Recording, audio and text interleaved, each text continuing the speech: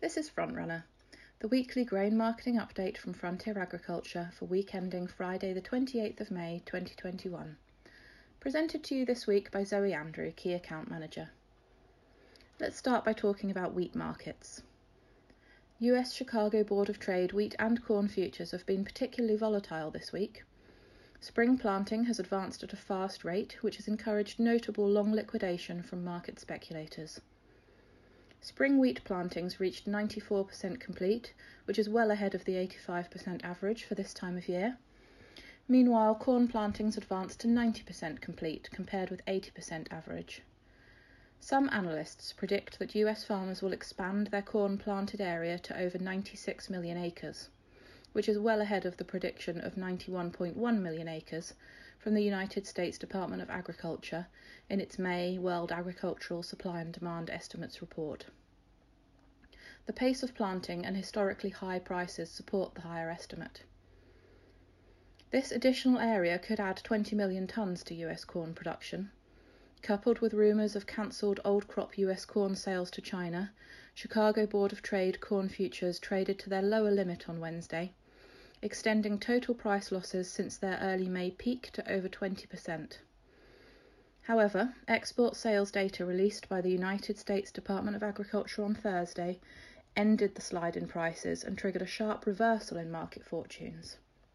There were no significant Chinese old crop corn cancellations, and with confirmation of almost 5.9 million tonnes of new crop sales, Chicago Board of Trade corn futures traded back up to close at their 40-cent trading limit. Dry weather has allowed the US wheat drilling to advance at a fast pace, and recent rain will benefit crops. But on Monday, the crop progress report from the United States Department of Agriculture revealed that only 45% of the crop is rated as good to excellent. This compares with 80% on the 31st of May last year, and is in fact the lowest first condition index score recorded since 1988 for spring wheat in the US. In neighbouring Canada, however, the situation looks more promising, with the Saskatchewan government reporting that the country's wheat drilling is up to 86%, which compares to an average of 77% for this time of year. Steady rains are helping germination and emergence. Recent rainfall has helped improve wheat production prospects for the EU27. The European Commission has increased its monthly estimate by 1.4 million tonnes to a new total of 126.2 million tonnes. This is well above last year's 117.2 million tonnes.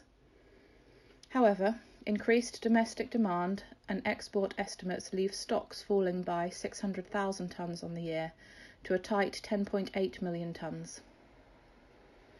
Meanwhile, the latest French crop ratings show a 1-point improvement on the week, with 80% now seen as good to excellent, which supports expectations for higher production. This time last year, only 56% of the French wheat crop achieved this rating.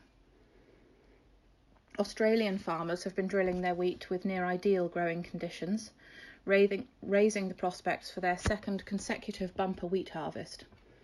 Many of the key wheat-producing states enjoy widespread rain, which replenished soil moistures ahead of planting throughout April and May. Weather forecasters see an 80% chance for higher than average rainfall for New South Wales and South Australia over the next 3 months. And the largest wheat-producing state, Western Australia, is seeing average rainfall. Analysts have increased their production estimates to 29.5 million tonnes, which is 2.5 tonnes above the 27 million tonne estimate in the May World Agricultural Supply and Demand Estimates report from the United States Department of Agriculture. I'm going to move on to talk about barley now. The Agricultural and Horticultural Development Board released its latest UK supply and demand estimate this week, highlighting the significant usage of feed barley and compound feeds for the 2020 into 2021 season. Average season usage from 2015 to 2020 was estimated at 3.808 million tonnes, but this year's usage reached 5.313 million tonnes due to barley's significant discount to wheat. That discount has narrowed in recent weeks, and as a result of a colder April and consequent slower grass growth, which contributed to a longer winter feeding season in many parts of the UK. With that discount narrowing to wheat as a result of this additional demand, some compounders are now making the switch back to wheat. New crop barley prices eased back further at the start of this week as the global grains complex continued its sell-off on favourable growing conditions for the US, Europe and the Black Sea. It should be noted that new crop Black Sea feed wheat is currently cheaper than Black Sea feed barley, so the spread between wheat and barley may need to widen to generate demand. It has been a very quiet week in the malting barley market. Prices and premiums have drifted lower, with little trade as the UK maltster waits for the brewing customers to commit before entering the market. Malting barley crop prospects continue to look positive throughout Europe, and warmer temperatures and less rain in the forecast next week will further improve crop potential. Now let's turn our attention to what's been happening with oilseed rape this week. A softer tone to the market has continued in the past week, despite global oilseed stocks set to be at a 5-year low at the end of this season. US soybeans and Canadian canola are the two standout tight markets, and overall oilseed stocks will close at only 18.2% of annual usage. This compares with levels of 19.8% a year earlier and 23.2% 2 years ago. However, short term, the market's focus is on improving crop prospects for the forthcoming harvest. Widespread rain in Europe is matched with wet conditions in North America, where planting progress on spring crops is running well ahead of average. In March, 41% of UK oilseeds crops achieved a condition rating of good to excellent from the AHDB, in comparison to only 26% a year earlier. The United States Department of Agriculture now reports on the UK market separately from the EU and is forecasting UK rapeseed yields from harvest 2021 at 3.41 tonnes to the hectare, which could produce a crop slightly up on last year, despite a near 60,000 hectare drop in plantings. There has been much discussion in recent days about the role of fund investors or speculators in agricultural markets. Their activities are largely undertaken through world future markets, and as they neither produce nor consume the underlying commodity, they are rarely involved in handling any physical goods. They are partly motivated by opportunities for fast profits, but some of the money invested is there as a hedge against inflation.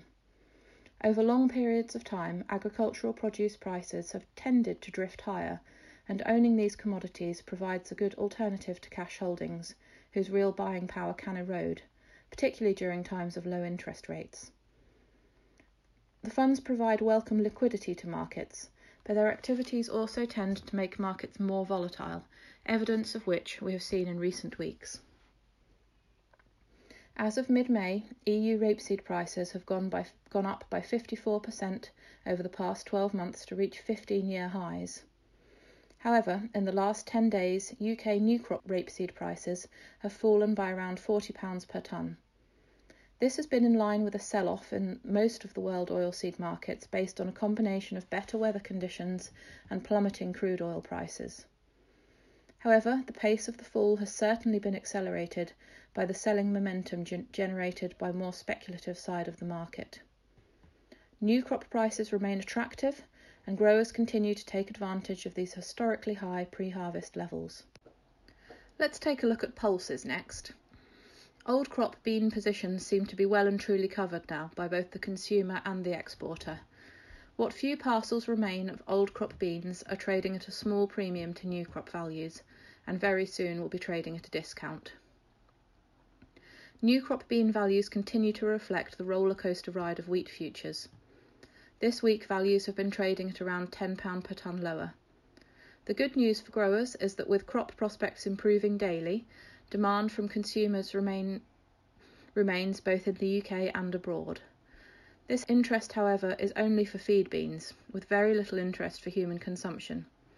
In Egypt, the market is still long of old crop Australian beans, and with very high container freight rates and slow shipments to Sudan, it is unlikely that the UK will be able to compete into North Africa in the coming months.